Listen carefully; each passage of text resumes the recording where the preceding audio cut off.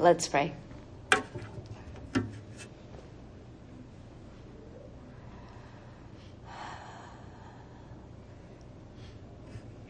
Still our hearts, O God, help us to come present to this moment. Help us come present to you.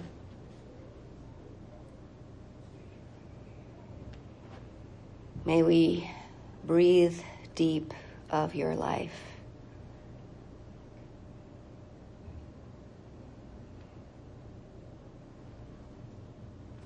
Amen.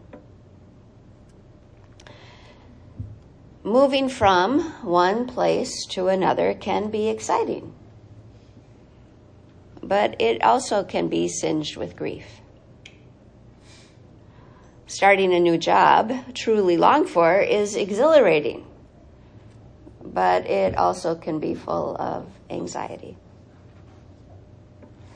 Discovering a new way of being with God may be renewing, but it also can contain moments of disequilibrium in its invitation into the unknown. Change brings mixed emotions, whether a good change or a painful one. How we react does not always correspond to what is. Depending on our personality and our emotional capacities, we can sometimes over-respond to change or under-respond. A change can trigger a past unhealed wound or exaggerate a future fear. What all change has in common, though, is transition from something to something. While some transitions seem more external, all of them require an internal willingness to grapple with what is important and how we think life is supposed to work. In William Bridges' classic book entitled Transitions, Making Sense of Life's Changes, Bridges instructs that all transitions begin, strangely enough, with an ending, followed by a period of confusion and distress, leading to a new beginning for those, he notes, that come that far. Sounds a little bit like Walter Brueggemann's description of the movement within the Psalms of orientation to disorientation to reorientation. The trick in transition, according to Bridges, is to clarify what truly is ending so that we can move with compassionate grace into the unknown with all its uncertainty so that a new beginning can eventually happen. Today's text marks lives full of change. The year is about 538 BC. The Hebrew people have returned from captivity in Babylon. At least part of the people have returned from captivity in Babylon to their dearly loved hometown of Jerusalem. Freed by the benevolent from Babylonian conqueror, Cyrus, king of Persia, comes and lets them go back home. Not only do they find themselves home, but per the king's instructions, a new temple is being built on the foundations of the great temple of Solomon that was destroyed by the forces of the Babylonian kingdom 50 years prior. So they're coming back. The city doesn't look the same as it once was. The beautiful temple is not there. But Cyrus says, it's okay. You can come back and you can rebuild. Even though the people are now home, this home is not what it once was. Even though King Cyrus of Persia is kind in his help, he is referred to as a really good king. He has not totally let go of control upon the city and its inhabitants. So he still has this long arm of control that's coming towards them. They're not totally free to have a new king. The temple is being rebuilt, And that's to be celebrated. The priests are reinstated, and the sacrificial system is back in all its, my commentary, bloody glory. Bloody glory.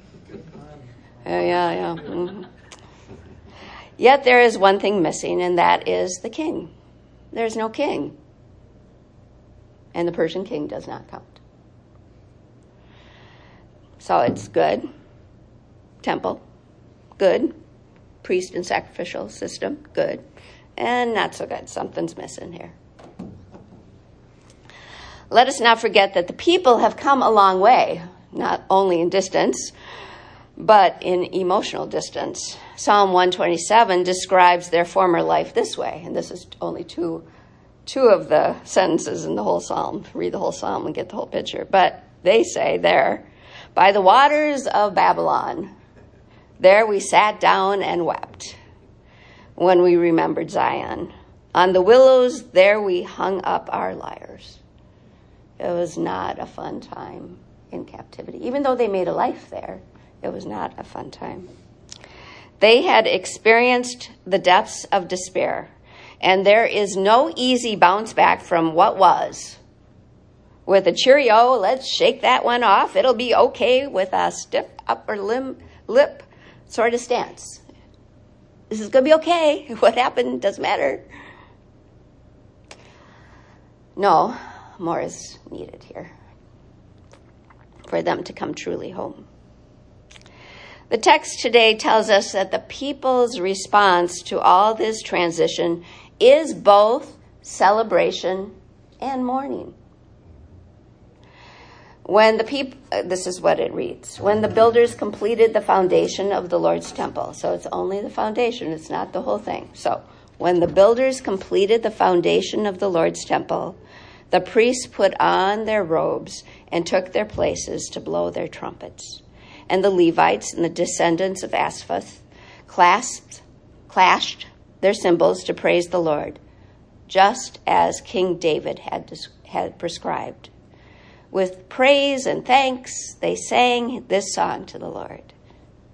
He is so good. His faithful love for Israel endures forever. Then all the people gave a great shout, praising the Lord, because the foundation of the Lord's temple had been laid.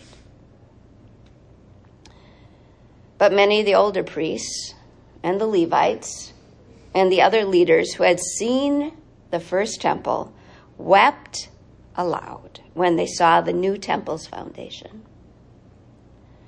The others, however, were shouting for joy. The joyful shouting and the weeping mingled together in a loud noise that could be heard far in the distance. The joyful shouting and the weeping mingled together in a loud noise that could be heard far in the distance. I love that phrase, mingled together.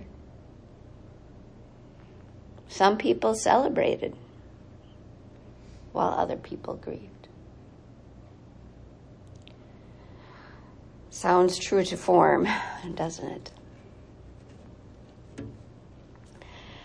The people had experienced an ending, that is for sure.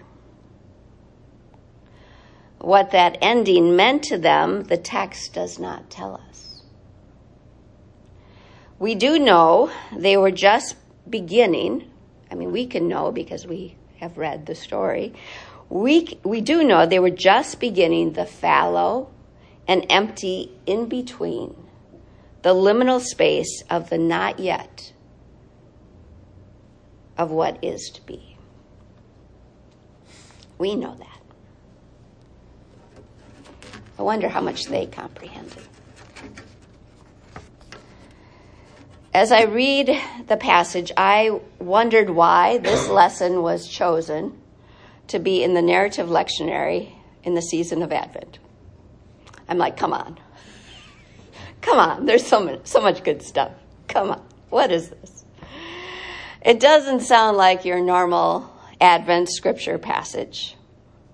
Where's the prophecy of the coming Messiah? Come on. Or even the billowing warnings of the one who will come someday in the clouds. Let's get some drama going on here. Why aren't we looking at the Lucan text before the birth of Jesus? There's so much good stuff. Well, why are we here? How does this scripture choice fit? I don't know. I couldn't figure it out. It wasn't self-evident at first glance. Yet, when we look at the text, the people who are living in between, not there anymore. They're not there anymore, but not quite whatever this is one of the key truths and invitations of the Advent season. It is one of the key invitations. The sojourners find themselves on a threshold, and they're turned about and they're disorientated. Some are celebrating, some are mourning, some, I don't know where some are back in Babylon. I don't know what's happening. They're home, but it doesn't look like home. And they've been changed. The people have been changed. This is not the same place, and they are not the same people.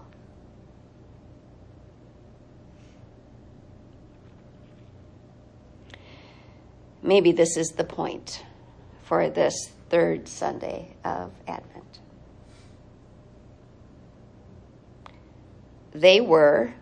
We are, in this life, in the imperfect place of being in between. Whether or not we are going through a personal or spiritual transition, the larger story of God puts us all smack dab in the longing place with the Israelite people for someone to come.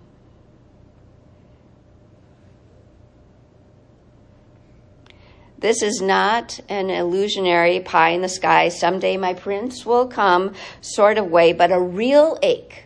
A real ache. This is not the way it's supposed to be. Ache. A real ache that becomes a prayer.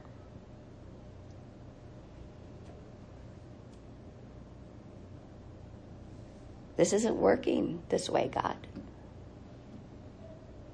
God, please come. God, please help.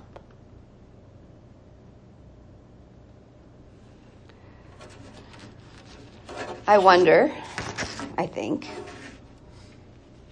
it may be easy to fall into the trap of settling for what can be seen and touched. I wonder if that's what the Israelites were doing there. Hey, we're back. We're back. We're back. We made it home. Yay. It'll all be what it was. Yay. Why we went there. Yay. We're not there anymore. It will be practically perfect now. Yay. Yippee. We're okay. We're okay. We're okay. Okay. We're okay. We're back. We're back. Yes, we're okay. Are you okay? Oh, I'm okay. Okay. You're okay? Okay. We're back.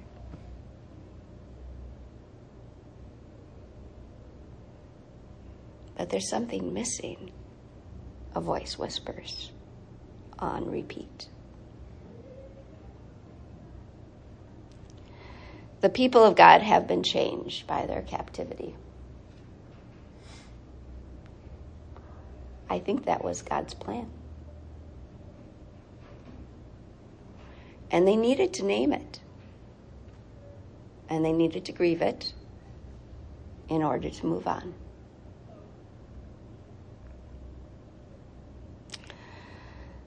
But we have to give the people of God credit in this moment. They did what they could, which was a really good thing. They came to worship, and they celebrated God's faithful love for them with both tears and joy, mingling them together, bringing their vulnerability to God in the presence of others. They did it.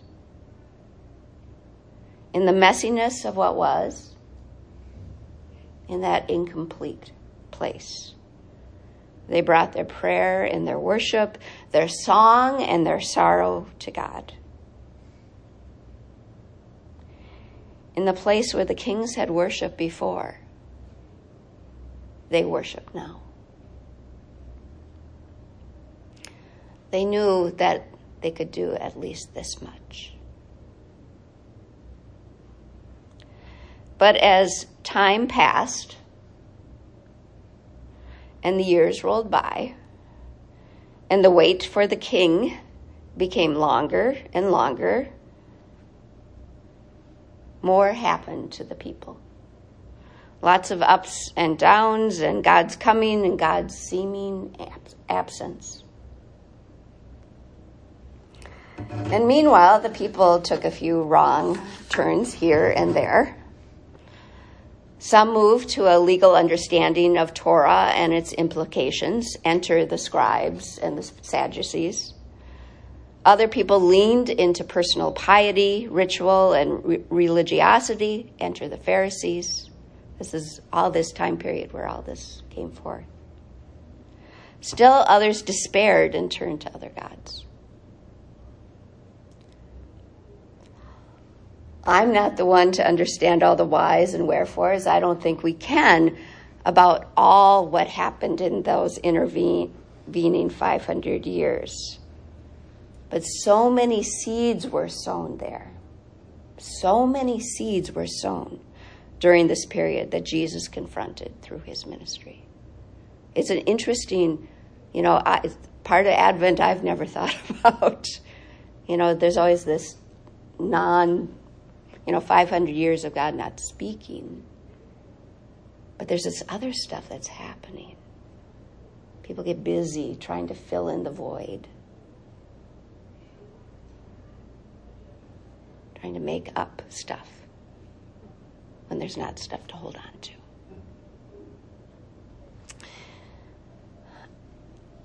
I think the people missed a step or two along the way.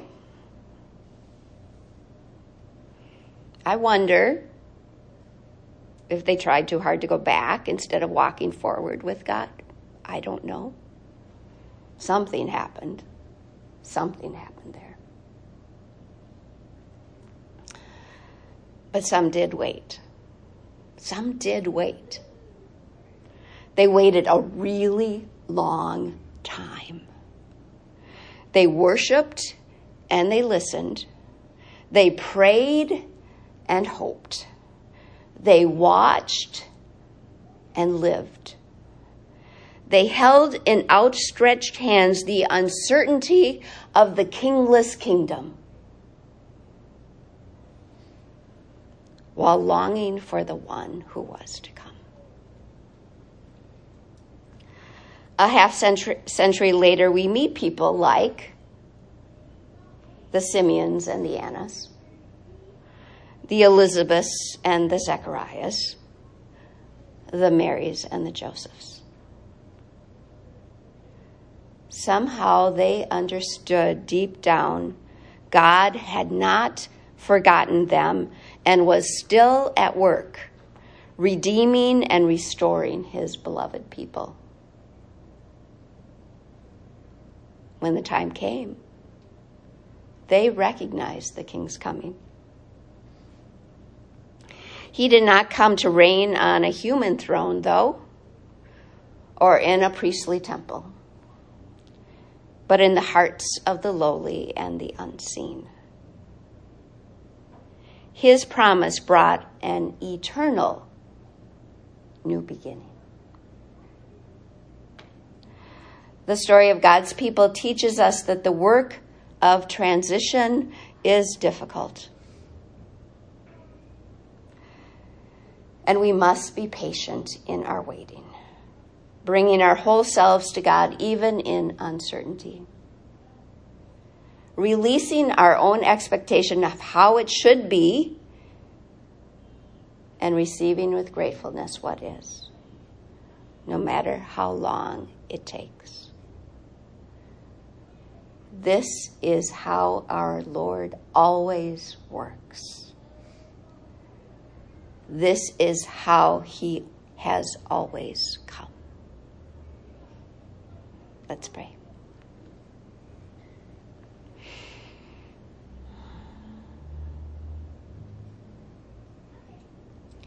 Jesus, we thank you for these Advent lessons. And we ask, oh God, that they would grow deep roots within our own hearts.